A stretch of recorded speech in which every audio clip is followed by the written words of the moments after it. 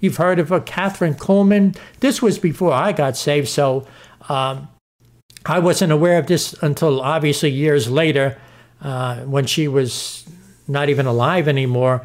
But, during the heyday of the Catholic Charismatic Movement, many people were swept away by stuff like this, folks. This unity, this joint meeting of Christians and Catholics together. Now, Jamie Buckingham wrote an autobiography called The Daughter of Destiny.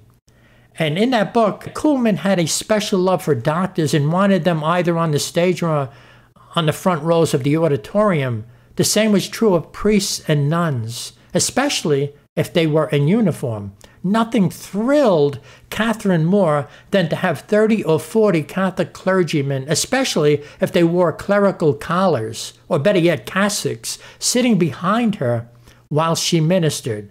Somehow it seemed to lend authenticity to what she was doing and help create the proper climate of a trust and understanding which was so necessary for a miracle service. So, that's what we're dealing with, ladies and gentlemen. Let me give you a quote now from a book. It's called All Roads Lead to Rome, The Ecumenical Movement by Michael de Semlien. Okay? He's talking about a priest by the name of Tom Forrest. Now, I remember that name because when I was in the Roman Catholic Charismatic Movement for a bit, 2 or 3 years, I forget what it was. I used to go to Roman Catholic healing masses and the whole 9 yards, which I spoke about earlier in this documentary. This is a quote regarding this man, Tom Forrest. Tom Forrest, the key figure in charge of Rome's Decade of Evangelization program and at the head of the whole Catholic Charismatic Renewal organization, certainly puts the doctrines of Rome to the fore. At a training session for Roman Catholics at Indianapolis 90, he spoke with enthusiasm and deep conviction about his renewed faith. In view of his importance to the ecumenical movement of the 1990s, he is quoted here at some length. Here's what he said: "My job, my role, our role in evangelization is not just to make Christians. Our job is to make people as richly and fully Christian as we can make them by bringing them into the Catholic Church. No, you don't just invite someone to be Christian. You invite them to become Catholics. You invite them to come with you as a new parishioner of your Catholic Church. We don't just have the Eucharist as a symbol of the body and blood of Christ.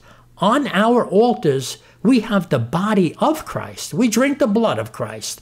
Jesus is alive on our altars as offering and as a banquet of love. We become one with Christ in the Eucharist, the very body of Christ. As Catholics, we have Mary, and that mom of ours, Queen of Paradise, is praying for us till she sees us in glory." Wow. So you can see the way the Catholic charismatic movement works, folks. Just by what that man said, he's not alive anymore, Mr. Tom Forrest. He said, we don't just have the Eucharist as a symbol of the body and blood of Christ. On our altars, we have the body of Christ. We drink the blood of Christ. So there you have the Catholic Eucharist, folks. You see that? This is the false gospel of Rome. So this is what he's saying. Don't make him make him a Catholic. So this is what the reformers fought against, and this is why they were bludgeoned to death, killed, burnt at the stake, because they stood against just what this man, Tom Forrest, a big influence in Roman Catholic Charismatic Movement, look what he said there. So he's standing for the very same thing that the reformers stood against. Do you see that? So I've said it before, the Roman Catholic Charismatic Movement, folks, is Roman Catholicism on steroids. Don't be fooled into this singing together. I was in the movement. I know what it's about. I've spoken to people within a charismatic prayer group that we came out of. We told them, no, we can't do this thing with Mary. In fact, my praying to Mary increased when I was in the charismatic movement. I spoke about that earlier. It increased. So it's a deception, folks. People don't want to hear it, though, but I got to tell you, ladies and gentlemen, in fact, I started attending a non-denominational church after I was saved, me and my wife, Cathy, and we met a Christian woman, and we told her our testimony, how we were delivered out from the cult of Roman Catholicism, and she listened carefully, very nice lady.